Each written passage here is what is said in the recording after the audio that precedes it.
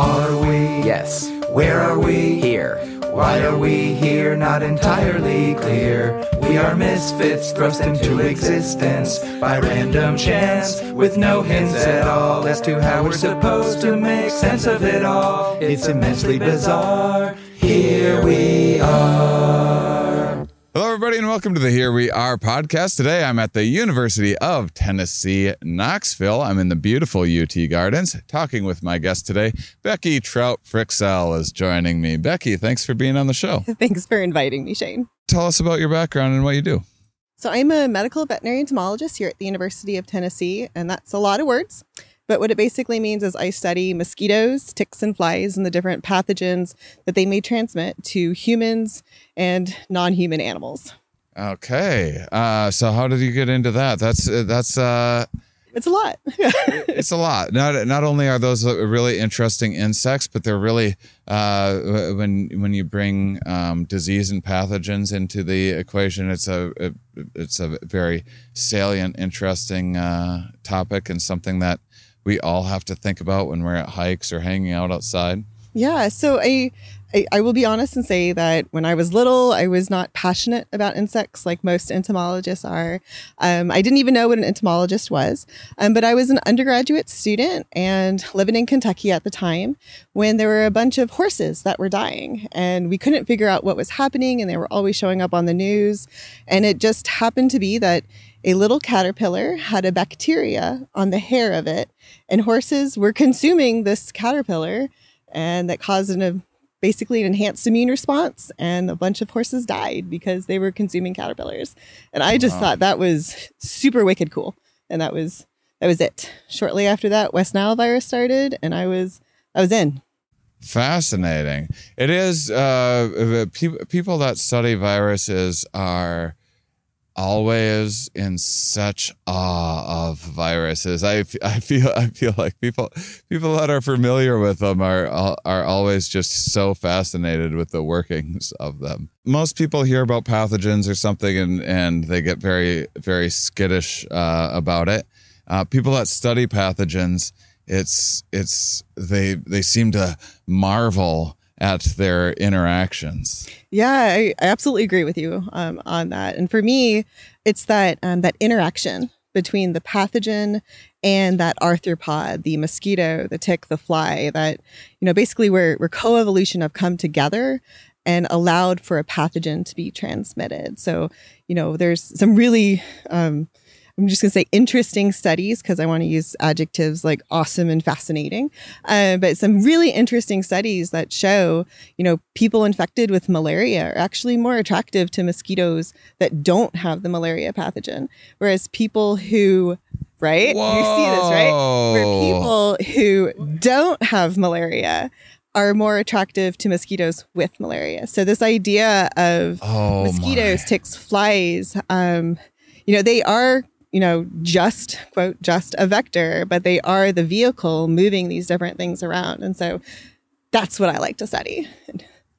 So, already have a question. So really cool that mosquitoes without malaria are attracted to people with malaria. I've never heard either of those parts, but that one makes a lot more sense to me than the mechanism of mosquitoes with malaria more attracted to, so I'm sure they'll also be attracted to whatever's around, but more attracted to people without malaria. Why would that one take place? Because you would think that what would the advantage for malaria be if it's inserted into someone that already has malaria? Is it the existing malaria would outcompete whatever new introduced malaria? So not necessarily a competition side of things, but the gametocytes that are going through the circulatory system of the sick person, so basically the immature stages of the malaria protozoan, are causing the sick individual to sweat, increased mouth breathing, and carbon dioxide coming out. And so all of those things together are really attractive to that mosquito that doesn't have it. And so, all of these things come together, and that, the mosquito wants to find a human to feed on, just like the malaria protozoan wants to be picked up and transmitted. So when someone has malaria, basically they're like, one of the factors is their kind of heat signature from their breath is easier for a mosquito to recognize. Yeah. So those are some of the things I study here at UT. Not necessarily the behaviors like that, but looking at mosquito transmission of La Crosse virus and trying to figure out why mosquitoes, here have something and over here don't. And so kind of more of those human animal health studies. Yeah. Very cool. So first of all, you just informed me about, and now the audience about, a new pathogen to worry about for a lot. Do people, when you tell people about the La Crosse virus, is that something most people would know about? I'd never heard of it before. Is it regional? So La Crosse virus started in La Crosse, Wisconsin, which is why it was. That's where I'm from originally. So now you know the name. I know, but I'm from there, and I'd never heard of the La Crosse virus. Yeah, and it, fortunately, and I hate to use these type of numbers, only affects, roughly 80 kids a year. Okay. In small areas of the country. And, most of them now happen to be in Southern Appalachia. And so it doesn't make national news. It doesn't make, international news. And it rarely makes news here simply because it's an every year, this is what's going to happen and we're used to it. Yeah. But at the same time, when I talk to the parents of the children who are sick with La Crosse, they've never heard of it before. And so it is a constant struggle trying to let people know about it and give them the power to protect themselves and basically not let them be afraid of it. Okay, well, I want to learn. I want to learn everything about this virus from my hometown. Yeah, so this virus was first found in the 60s in La Crosse, Wisconsin. It is transmitted by the eastern treehole mosquito, which is found basically across the entire eastern United States. So there's the eastern treehole mosquito, and you can guess where the mosquito lays its eggs. And water in the Mississippi? It's an eastern treehole mosquito. Oh. Sorry. You're the middle schoolers you teach. I bet they get that one right a lot faster than I just did. No? No. Okay. People on the spot have a hard time. Sorry about that. I love it. Entomologists are very simple. We don't want to complicate anything. Yeah, I love it. Because it's usually some crazy Latin word of a puzzle of a fancy sounding thing that. Yes. Okay. It's literally in the tree holes. So these mosquitoes, eastern treehole mosquitoes, lay their eggs in tree holes of, like, say, oak trees or something where a branch has fallen off and it's created this little hole where water collects. They lay their eggs in there and then they develop into adults. They fly out and they'll feed on some kind of squirrel or chipmunk in the area, some cute fuzzy little creature with insanely sharp claws and nails and things. And they'll pick up the virus potentially from that reservoir, from that host, where they can then potentially transmit it to a human nearby. So they don't fly very far. They're very close. The neat thing about this virus, and I say this as an entomologist, I find this really neat. Right. Not as someone who's had to talk to parents. Not as a mom, not as anybody. We got you. This mosquito can transmit the virus vertically. So it can go from the female to all of her offspring. And so that means in this scenario, when those larvae developing in the tree hole come out, they can be actually transmitting the virus as adults on the first bite.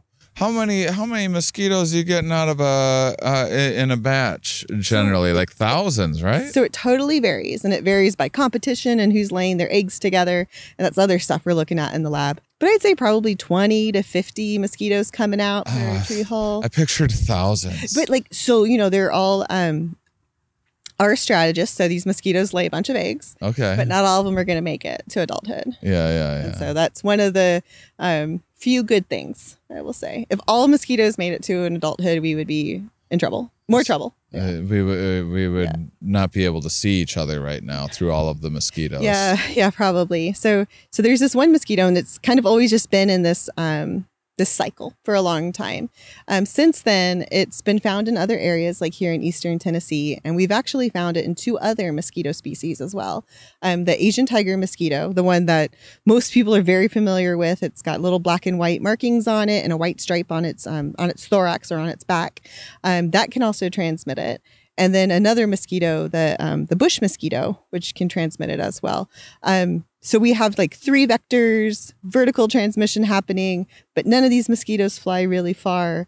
And so that's the reason why we're safe is they don't fly very far. So what question to start with? You just made 10 questions shoot through my mind. Okay, so I guess first of all, let's get people interested. What's this thing do if you are a human and you get it? Let's start with that and then work our way back. So it depends on who you are. And that's like this kind of the hard part about this. If you are an immunocompromised individual or a kid under the age of 15, your immune system will get shocked. So a virus will get into your body, and what I've noticed from interacting with parents and reading the literature is that the younger the kid is, the child, the worse it can be. And so the virus gets into the nervous system. It causes brain swelling. So encephalitis occurs. There could be seizures. There could be, typically it starts with a fever.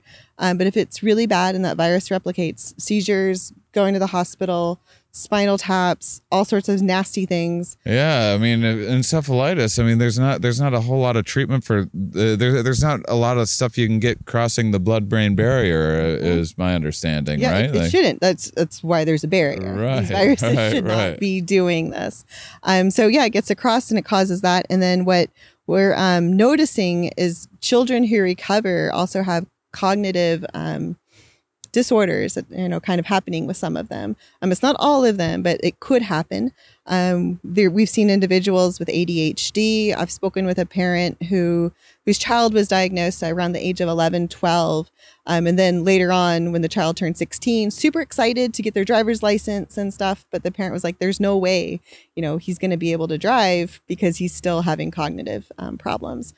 So this is something that we're still learning about and still need to study, primarily because we need to stop it and at the same time educate people about how to prevent it.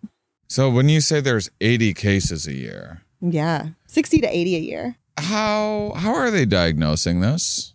I mean, the thought occurs to me, like, is that just the confirmed cases? You would think that there would be a good number of unconfirmed cases or misdiagnosis or something. This is something we talk about a lot in the lab. So we know about the cases that make it to the hospital with some kind of La Crosse neuroinvasive disease, so a neuroinvasive symptom. We don't know about people who didn't make it to the hospital, primarily probably because of health insurance or misdiagnosed with the flu at home, summertime illness type of thing. But diagnosis for those individuals who have the symptoms, goodness, it's spinal tap, it's testing for herpes, meningitis, and other things that could cause the encephalitis as well. But the samples typically get sent to a state lab and often take anywhere from 2 to 3 weeks for confirmation to occur. Wow. And so a parent is sitting there in the hospital with their child who's very sick. And that parent is very upset because they want an answer and they want a solution. And the doctors are equally frustrated because they want to help that kid. Right. 2 to 3 weeks from the lab? It seems that way. Wow. And one of the small things that we talk about is, with everything that happened with COVID, can some of those diagnostic tests get flipped for La Crosse? Can we take some of those solutions that happened very quickly and use them for some of these other, endemic neglected diseases? Right. All of everything that we did, throwing the spaghetti against the wall and all of the resources and that some of the antivirals that were identified and worked, could they work for La Crosse and the other viruses as well? Right. Including getting more rapid testing, hopefully. Yes. So Oh, all right. So that's what happens when you get it is just an actual nightmare. There's yeah, I hate it. It's not funny and it's hard. Well, there's. I mean, you laugh to because what else are you gonna do? No, it's exactly like the tension creates a need for some sort of a release valve. Yeah, but what about treating? Because back to the trouble with the blood-brain barrier, you mentioned spinal tap. Because it's my understanding that medicine doesn't, like very few medicines outside of maybe like psychoactive things or something like that cross the blood-brain barrier. Yeah. So what kind of treatment is available for? Yeah, honestly, I'm not familiar with many things except for treating symptoms. So trying to bring fevers down, trying to calm the individual. I've spoken with some parents where the child is put kind of like into an induced coma, things like that to help the rest of the immune system really kind of pick up and work. It's hard, and it is one of those extremely frustrating things. And so just trying to rearrange how we think about it, how we think about this virus and how we approach it is what we're having to do now.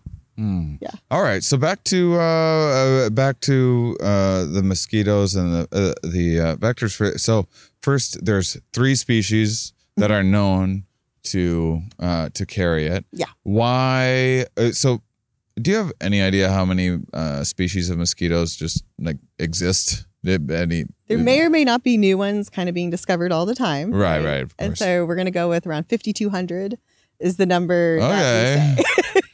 It must be fun to who's discovering new mosquitoes? What a tedious job. To see a mosquito and job though. Yeah. Oh, of course it's an important job, but to have a mosquito land on you and be like, that doesn't look familiar. That doesn't look like other mosquitoes that I've seen, and I've seen a lot of mosquitoes. And it's like, are there people like bird watchers that catalog that some of the really, really good ones. And I don't want to just say different laboratories, but the Walter Reed Hospital, the institution there, they have some of the best taxonomists looking at new mosquito species and trying to figure out what's there. There's taxonomists. There's actually this is really funny. There's people who fight about the name of a mosquito and whether or not it should be one species or another species, and do we lump them together or different genera. But really what it comes down to, in my opinion, is we need to be able to know what to call it based upon what it's doing. So it could be like a new biotype or a new species, but if we you don't get to just call it, if you discover it, you don't get to. Oh, some people do. Some people. Okay, what would you? Yeah, no, you wouldn't call it after you. Oh no! People wouldn't be able to say it. Yeah. I suppose. Yeah. No, because I'd be tempted to call something like a Shane Skeeto or something. Yeah, Beyonce, Gary Larson, the comic writer. I don't know if you know who I'm talking about. He has a many insects named after him, and so most of the time, when an insect, a person I've never heard of, who Gary Larson's pretty famous. Yeah. Well, Farside comics and things. Oh, Farside. So he has many insects named after him. Yes, Larsonii is a very common species name. Yeah, a lot of people will name it after their spouses, or normally you name something in honor of somebody. So I had a colleague I was working with who identified a new, rediscovered would be the right way to put it, rediscovered a species of fly that everybody thought was kind of like this one fly species. And he was like, no, this one is indeed different. And we confirmed that it was indeed different. And he wanted to name it after his master's advisor, but we couldn't do that. But so maybe another one will be there. I think if I discovered just the worst mosquito ever, a really horrifying mosquito, is there ever someone names a mosquito after their ex or something like that? Oh, I think that happens probably a lot. Yeah. I can imagine that happens a lot. There has to be some spite naming. There's in the entomology drama world. Absolutely. Yeah. Okay. So the reason I bring this up not just because it's fun and entertaining. We got 5,200 mosquitoes, 3 of them carrying this. Is that just because there's like mostly, are these just the 3 most abundant in the area that La Crosse is, or is the La Crosse virus just not compatible with other species? I guess I didn't know there was so much variance within mosquito. Like if you try to give the La Crosse virus to the other 5,200 mosquitoes, is it just not going to be able to carry? Yeah. So this is where we get into the idea of transmission. So the other mosquitoes can very likely acquire it from that same host, so that infected squirrel with La Crosse, but they might not be able to transmit it. So that virus has to make its way, from the mouth parts down into the gut, out of the gut. It's got to escape the gut, make it to the salivary glands, and wait to be basically transmitted with the spit of the mosquito. And this is why viruses are so fascinating, because you're like the journey that they have to take to do this, to get to the thing. Exactly. To go, how? So that's like the vector-borne disease part, right? Like, how in the world is this virus surviving the immune system of a mosquito, the immune system of the squirrel and the chipmunk and other things, and then the immune system of the human as well? So like, if we can figure that out, that would be You think they just like read a lot of self-help books or something and believe in themselves? Absolutely. They probably just use manifest their little, it. Like, I don't know what virus parts are, but like little parts of their viruses to. You just got to believe in yourself if you're a virus. Maybe they use us to figure it out. When we learn about things, they like take from it. They're tapping into our knowledge system through some sort of quantum this and that is yet to be understood. Yeah, you think about some of those pathogens that change human behavior. Yeah. Maybe those individuals don't wear repellent anymore. I know that's morbid. I'm sorry. Oh no, don't be. I love a little. We've just had Halloween at the time of recording this, so it's fun to get a little morbid. So first of all, how do you land on studying the La Crosse virus? So you get into this area of studying pathogens and various interactions between say like insect vectors and human and mammal interactions. What makes you land on? Do they just, you say this is what I want to do, and then they go, well, we need someone on this, we need another person on this. Here, you take La Crosse. Is it kind of a sad story?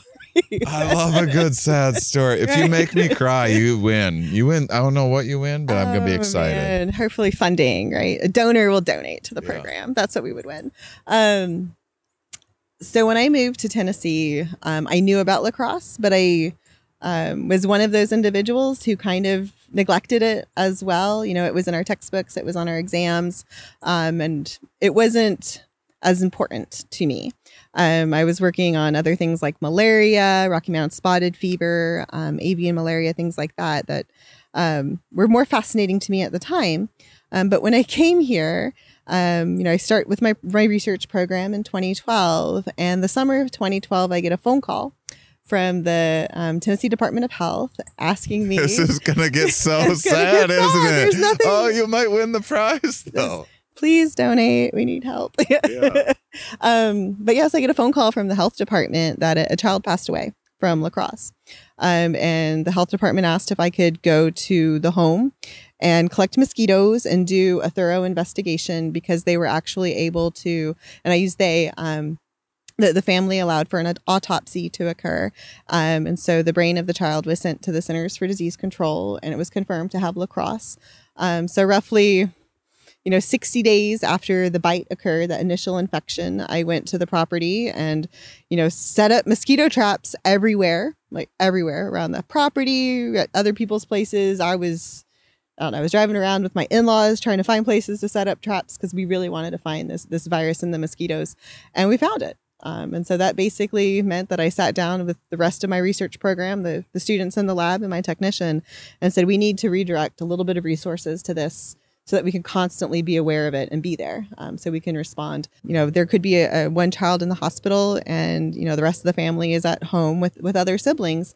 And so we'll show up with things like Tennessee football gear, and everybody loves a Tennessee football shirt here in Tennessee. And so throw it at them to put that on. So they're wearing their clothing and doing what they can. And we do source reduction cleanup. So, if there's water around the property, we teach them how to do all of this. And so really trying to make sure that a little bit of education, for these individuals can go a really long way, because ideally they're going to be our champions. They're going to be telling people out in the community, that this virus is here and we need to be protecting the rest of the kids as well. I know, like malaria happens, you go like, well, let's drain all the pools around here and say, what do you start, if we start seeing the crossfire, what are we going to drain the tree holes? How? So I really smile at this because my student found one manuscript that showed that if they put sand in all of the tree holes, it reduced the mosquito population and stopped virus transmission. We got to sand the tree holes? We just need to look for, now how do we get to the tree holes, right? And so this is where the next line of research really needs to go into, is identifying these sites where vertical transmission is happening, where the mommy mosquito is giving it to the baby mosquitoes, and then stopping that line of transmission. I know. Well, it seems challenging. It is, but I think it's going to be fun, because I think this is a solvable problem. I really do. Say I love climbing trees. Mm-hmm. Love it. So you just put the word out there, like, hey, any tree climbers out there, when you're out and about doing your regular run-of-the-mill daily tree climbing, as I do, mm-hmm. keep an eye out for tree holes, and if you see one, throw some sand in it. So that is one way that they could do it. That would be pretty hard. It'd be pretty fun too, I would think. I could think of some students who would love to do that. Oh, you'd get sued immediately. Someone would fall out. You wouldn't. Be like, I was climbing that tree in the interest of public health. The University of Tennessee told me to climb that tree. Yeah. And so that is one thing that somebody could do. But the other thing that we really push for is source reduction. And so removing standing water around a property. That could be water that's held right there in a tire, water that's held in a kid's toy or a tire swing, flower pots, all of those places where we as in like the greater, we talk to people about, if you want to get rid of mosquitoes that are biting you, you need to remove the place where they're growing up, where mosquitoes are laying their eggs. So that's one thing that I think is a very doable solution. It takes time and it takes work to do that. But I think if we're doing it for kids, I think it makes a ton of sense. The other things that we can do is add, let's say there's a spot where we can't get to, like a tree hole. We can put insecticide up there and a larvicide and get that up there. And I think there's a lot of solutions that are available that just haven't been tested for La Crosse. Okay. And because there's only so many resources and a million problems to solve in life generally, but also within the world of infectious disease. And so hopefully this is an excellent time with all of the innovations that have happened over the last couple of years. Yeah, I think it will just take, me and some undergrads, grad students, some of the middle school and high school students I've told you about, working together. Eventually those kids are going to become adults living in the area. They'll be aware. And then partnerships at other institutions. I work really closely with Western Carolina University.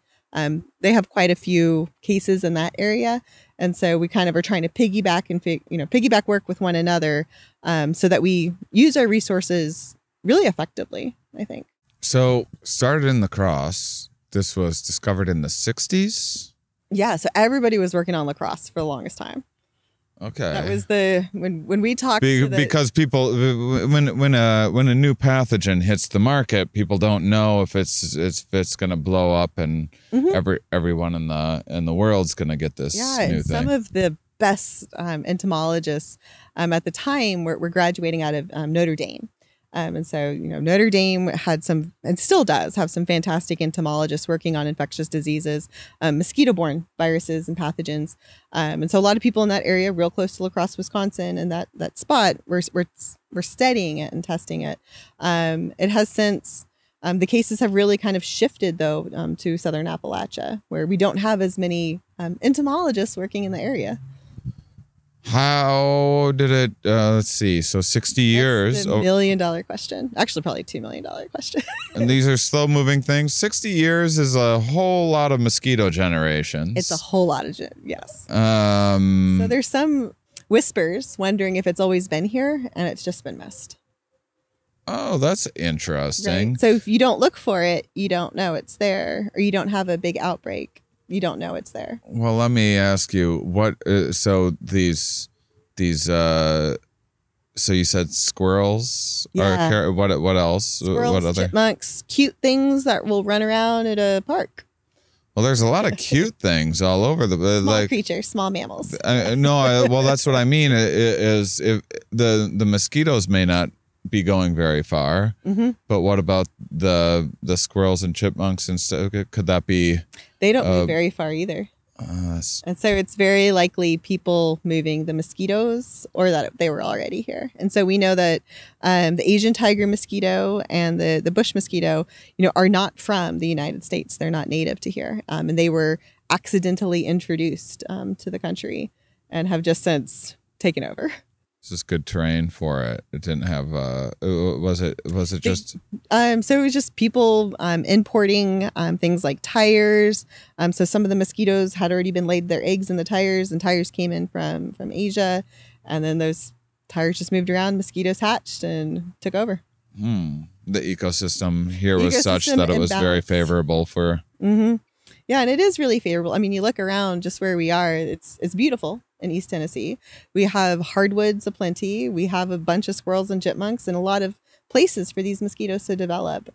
And I'll even add the terrain, the elevation, the geographic features also kind of make this area pretty unique to places for water to just kind of get and these mosquitoes to develop. So maybe the La Crosse virus was spread much further than just La Crosse, and it wasn't until more information and awareness got out there that it became more readily diagnosed in areas and tracked down.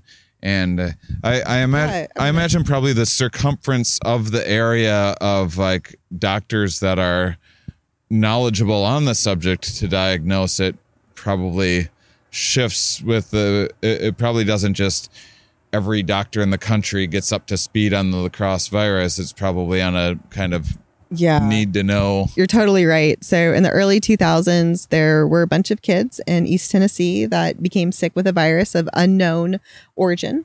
Doctors didn't know what was happening. They presented to East Tennessee Children's Hospital, and the CDC came and confirmed that it was La Crosse. And so, there is this combination of, knowledge, having doctors know, what's available and what's out there. And when I say what's out there, what are the viruses that are currently circulating at the time? And so we wouldn't be thinking about La Crosse in the wintertime, just like we wouldn't be thinking about, I don't know, insert other virus in the summertime.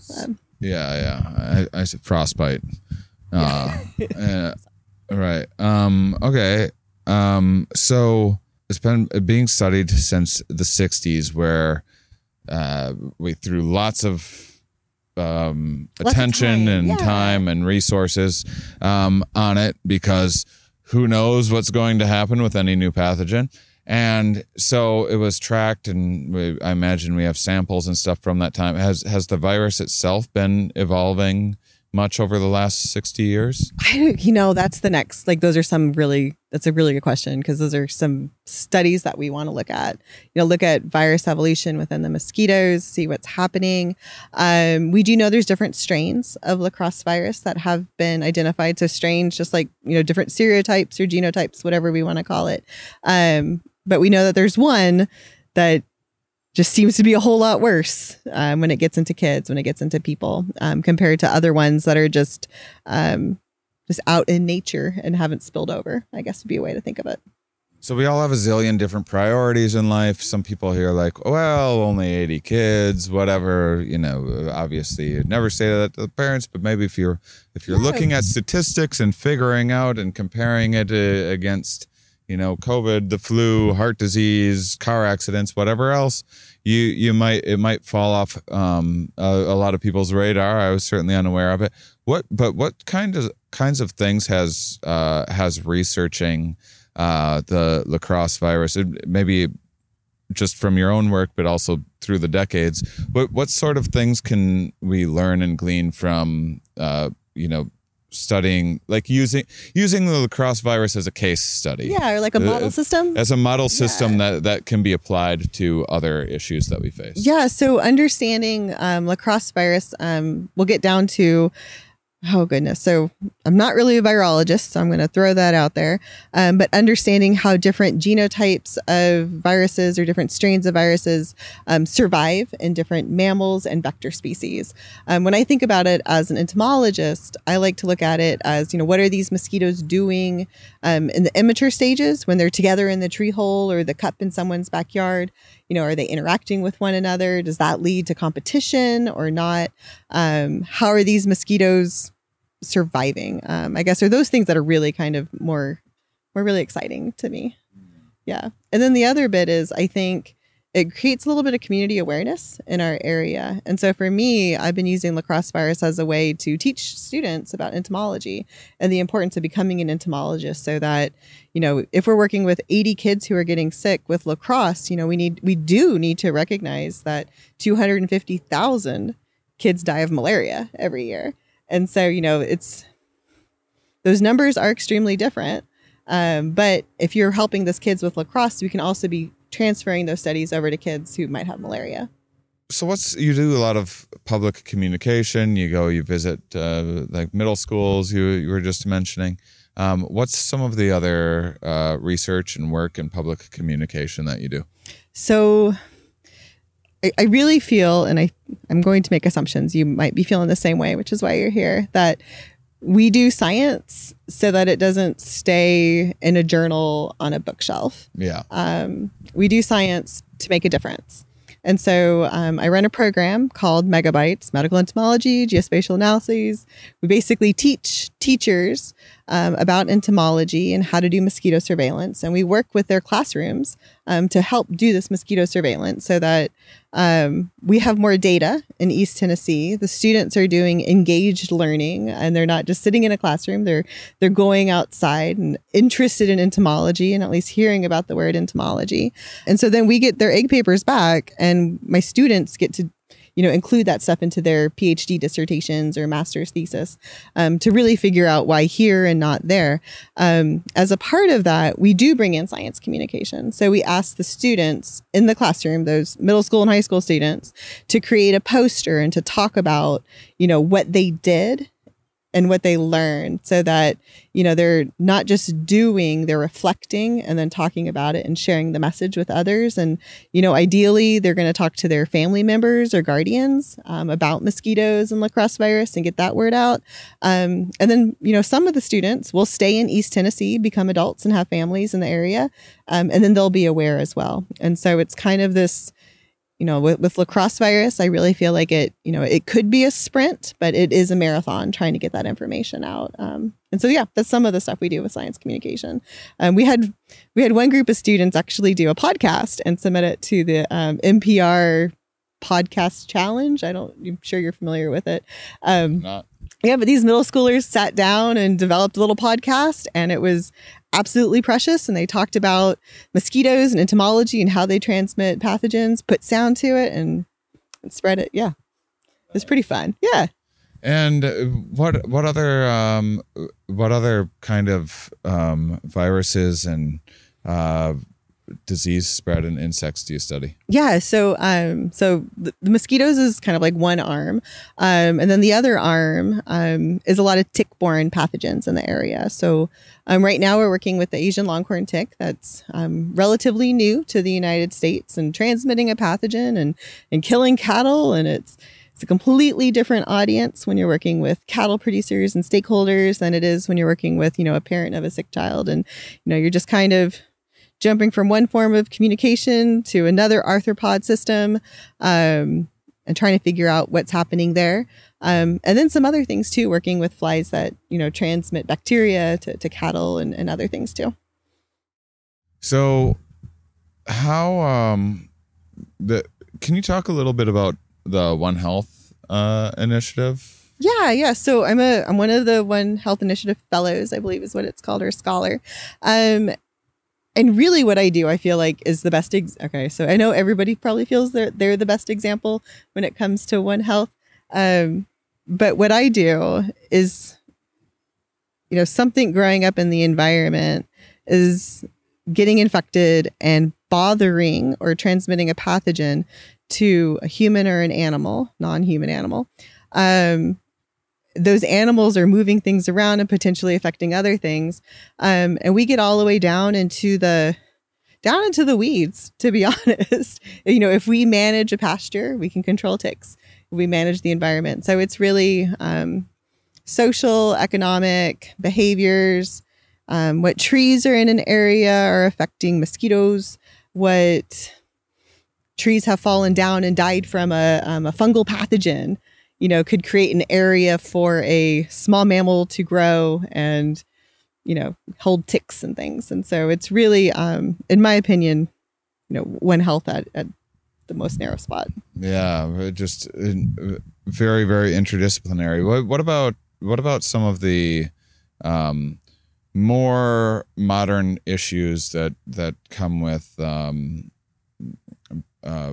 biodiversity loss, and I would say probably more impactful habitat loss that's kind of forcing a lot of these small critters into smaller and smaller spaces, and viruses kind of loving things in confined spaces.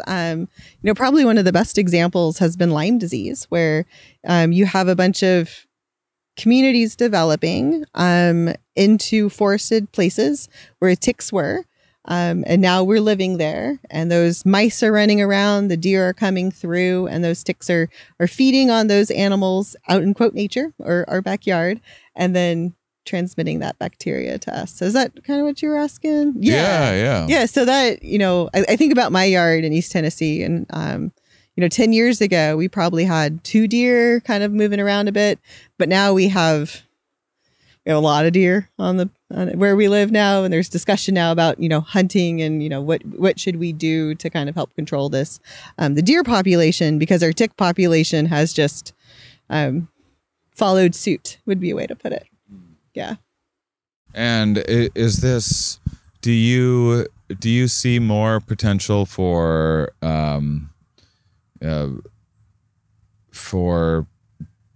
disease spread generally as there's kind of more as there's more transmission between mammals as different things are? Yeah. So it's that idea of like, as we get closer.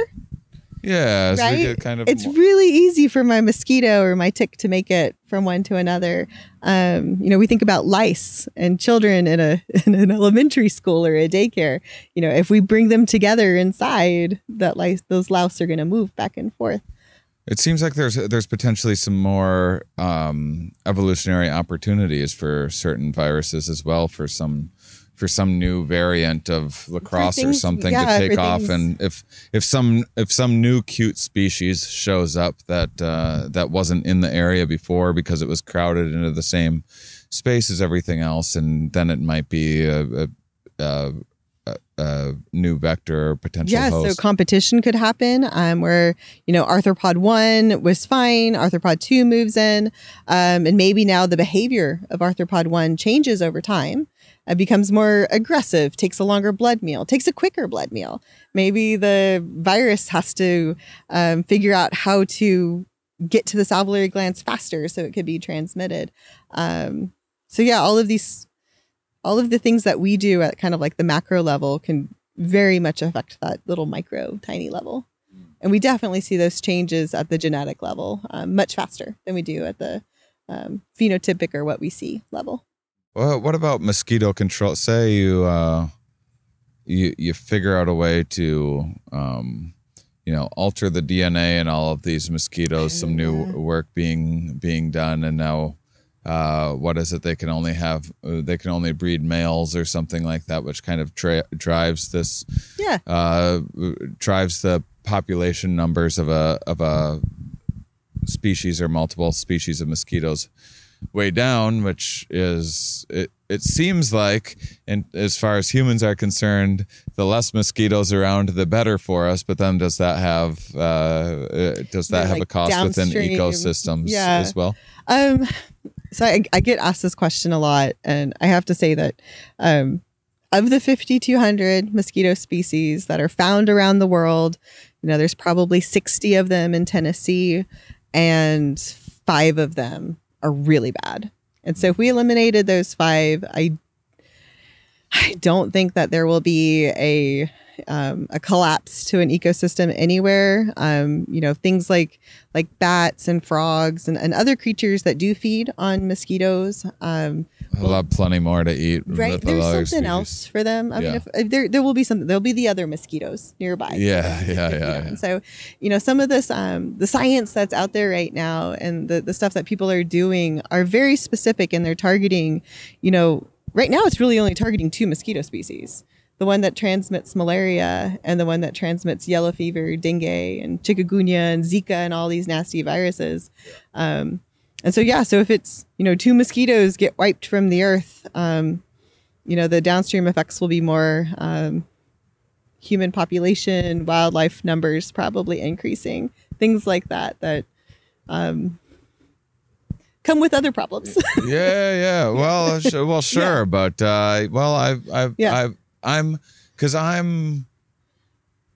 I don't want to kill something just to kill it. Right.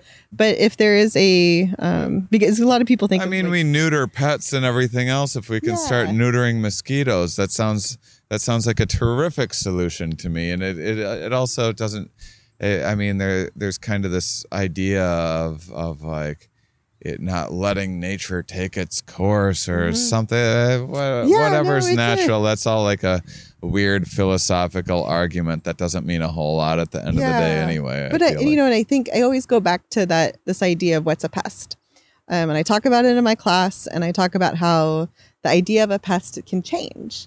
Too, right. So like a pest is something that's a nuisance or a bother and more. And so a pest that is transmitting something in an area, in my opinion, should be controlled. But if it's just chilling and not doing anything wrong, I have no problem with letting it be.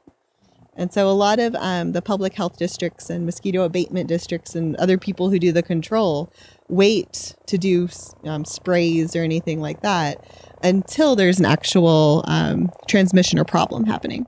So what about tick prevention? What kinds of information do you try to get out there to the public? Yeah. So when it comes to tick prevention, we have a lot to learn. And so what we're doing right now is transferring the ideas that we know from mosquito bite prevention to tick prevention as well. So, wearing repellent, wearing clothing that will make it easy to find the tick and remove it, or something that will kill the tick. So like permanone and treated clothing, things like that. But some of the work coming out of my lab fairly soon, we're excited about, is looking at habitat management. So how do we change that environment just enough so that, the wildlife that has a bunch of ticks on it aren't running through that pasture, going through this one forested area. And also making those like data-driven decisions where, if there's humans in this area, that's where we need to do a controlled burn or something like that, versus another area where there's no risk at all, just leaving it be and letting, like we said earlier, nature take its course. So there's still a lot to learn, but most of it is personal protection, along with preventing wildlife into what you would consider being a safe area or a tick-free area. Safer area. There's no such thing as a safe area. Yeah. If I'm going to get into hiking around here, maybe you should cut all this hair off and just wear white spandex, maybe. Oh no, you would die from heat exhaustion. Oh, okay. Heat stress would ruin it. I keep on trying to find a reason to wear the Tyvek suit. just a pure white spandex. Yeah, so my colleagues in the Northeast and in the upper Midwest, they do go out when they do their tick collection in their straight up white suits. Now I can't send my students out like that because of many reasons, one being heat stress. The other is bullying. No, nobody seems to bully them because they have ticks. Nobody wants to Right. Yeah. You don't mess with the tick person. You don't mess with the tick person. Typically, people are excited when we show up Right. or concerned when we show up. But you do the smart things, right? You'll put your hair up and you can put it in a little man bun or something like that and keep it up. Okay. You would tuck your shirt in and you would probably wear some really cool socks that are long, some like tube-like socks, and tuck your pants in there. If you were in an area where you know that there's ticks and or pathogens that they transmit. And so that's some of the stuff that we're trying to figure out is, where are people encountering ticks? Can we describe that habitat so that if you were to go out, you can make that informed decision? And you don't have to do it all the time, right? So it could be, ticks are here now, but not there later on when you want to go. So could there be kind of some systems in place that are similar to like fire warnings? Where I absolutely hope that will happen one day. Yeah. I would love to see, you're going out to an area and it's like, hey, this is like jellyfish are coming out, right? When you think about the ocean, there's a jellyfish warning. Lots of ticks are being reported right now. Later on, hey, just be aware. We haven't had a lot of ticks, but still just be aware. You should never completely let your guard down, but just being aware is important. Is there an app or anything like that that's been developed yet? There is. So I believe, I can't remember what institution developed it, but there is a tick app and you can look up and see like when and where it's occurring. But it's, a lot of that information is crowdsourced. So it's, people saying, I've seen it and here's where it is. What we're doing is we're partnering with the Forest Service. And so the Forest Service, they go out into the forest all the time. It's by the job. And they get ticks on them kind of as a hazard with their job. They send those ticks to us. We identify them, screen them for different pathogens. And so now we're really looking at developing these models to, not just go by the public of what they're seeing, but also use data to map and create calendars of when they're going to be there. And a lot of the tick app stuff is, I think, more kind of northern in focus. There's a lot to learn in the Southeast, I will say. Great. Yeah. Well, so if there's, so say you're really able to, get a lot more resources. Every listener is going to start. Where are they going to donate if they want to help fund, if they want to be a donor or something? Where would people go? So if they're interested in donating in the Megabytes program, where we work with the teachers and do a lot of lacrosse research, they can go to megabytes.org, megabitess.org, or the UT Foundation. We have places. I say they have it all figured out on like kind of how to narrow the money down to vector-borne diseases, or even how to, if you want to think grander, how to donate to the One Health Institute or initiative. Apologies. So say science. This is, for me, when science is at its best is when it can solve all these problems, is when it can be on the preventative side. And you said there's things within habitat that can be changed that the average person is just never even going to be privy to. They're never even going to be aware of the things that have been managed within, say, the habitat to reduce mosquito or tick populations or something. They don't even need to think about it or know the counterfactuals that could have happened to a parallel universe where no one does anything about anything. Yeah. And you get people into the people aren't ever going to have to experience the horrifying multiverse where no one cares about science. Can you imagine a culture where people don't care about science? I don't want to think about that culture. But what happens when science is at its best and it manages all these problems, and then people don't have to confront or see the problems because of all of this preventative maintenance? It's like you go, if you get your car maintenance regularly and you're regularly getting the oil changes and the recommended spark plugs and everything else, and there's just never, you go 200,000 miles with your car and there was never a problem, you go, well, I just wasted all that money on all of those oil changes and fixing this doesn't and that. Sound like a horrible problem. No, and I do think that preventative science,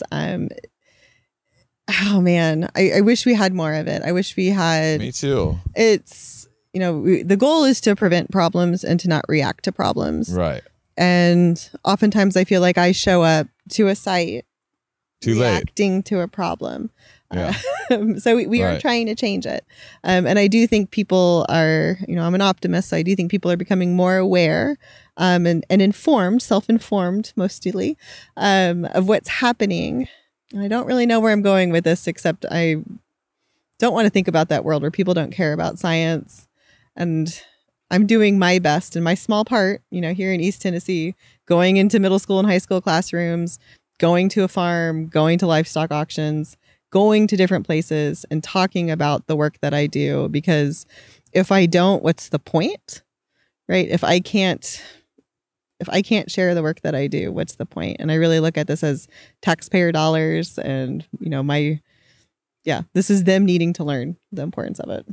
Fantastic. Yeah. So one more time, if people want to learn more about what you do, where would you like to direct them?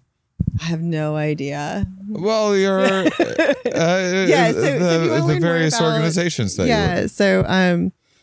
So to learn more about La Crosse virus and the work that we do in middle school and high school classrooms, and I shouldn't say just we work with them. They're a part of the team. You can go to megabites.org, MEGABITESS. There's two. .org, or even just the University of Tennessee One Health Initiative. There's a lot of information there that, I do and some of my colleagues do that is, preventative problems. The goal is, not to just react to them, but to prevent those bad things from happening in the first place. Wonderful. And if you want to support, one, there's going to be links within the description and everything, but if you also want to support what I do, which is trying to get the word out about science as much as possible, patreon.com/Shane MAUSS. And thank you so much, Becky, for joining me. This has been terrific. Thank you for having me. And again, science communication is extremely important. If we can't talk about it, what's the point?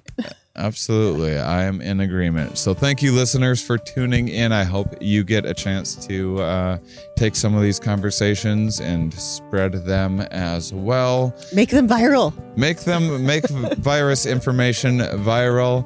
Thank you, listeners, for being such wonderful, curious people. We'll talk with you next week.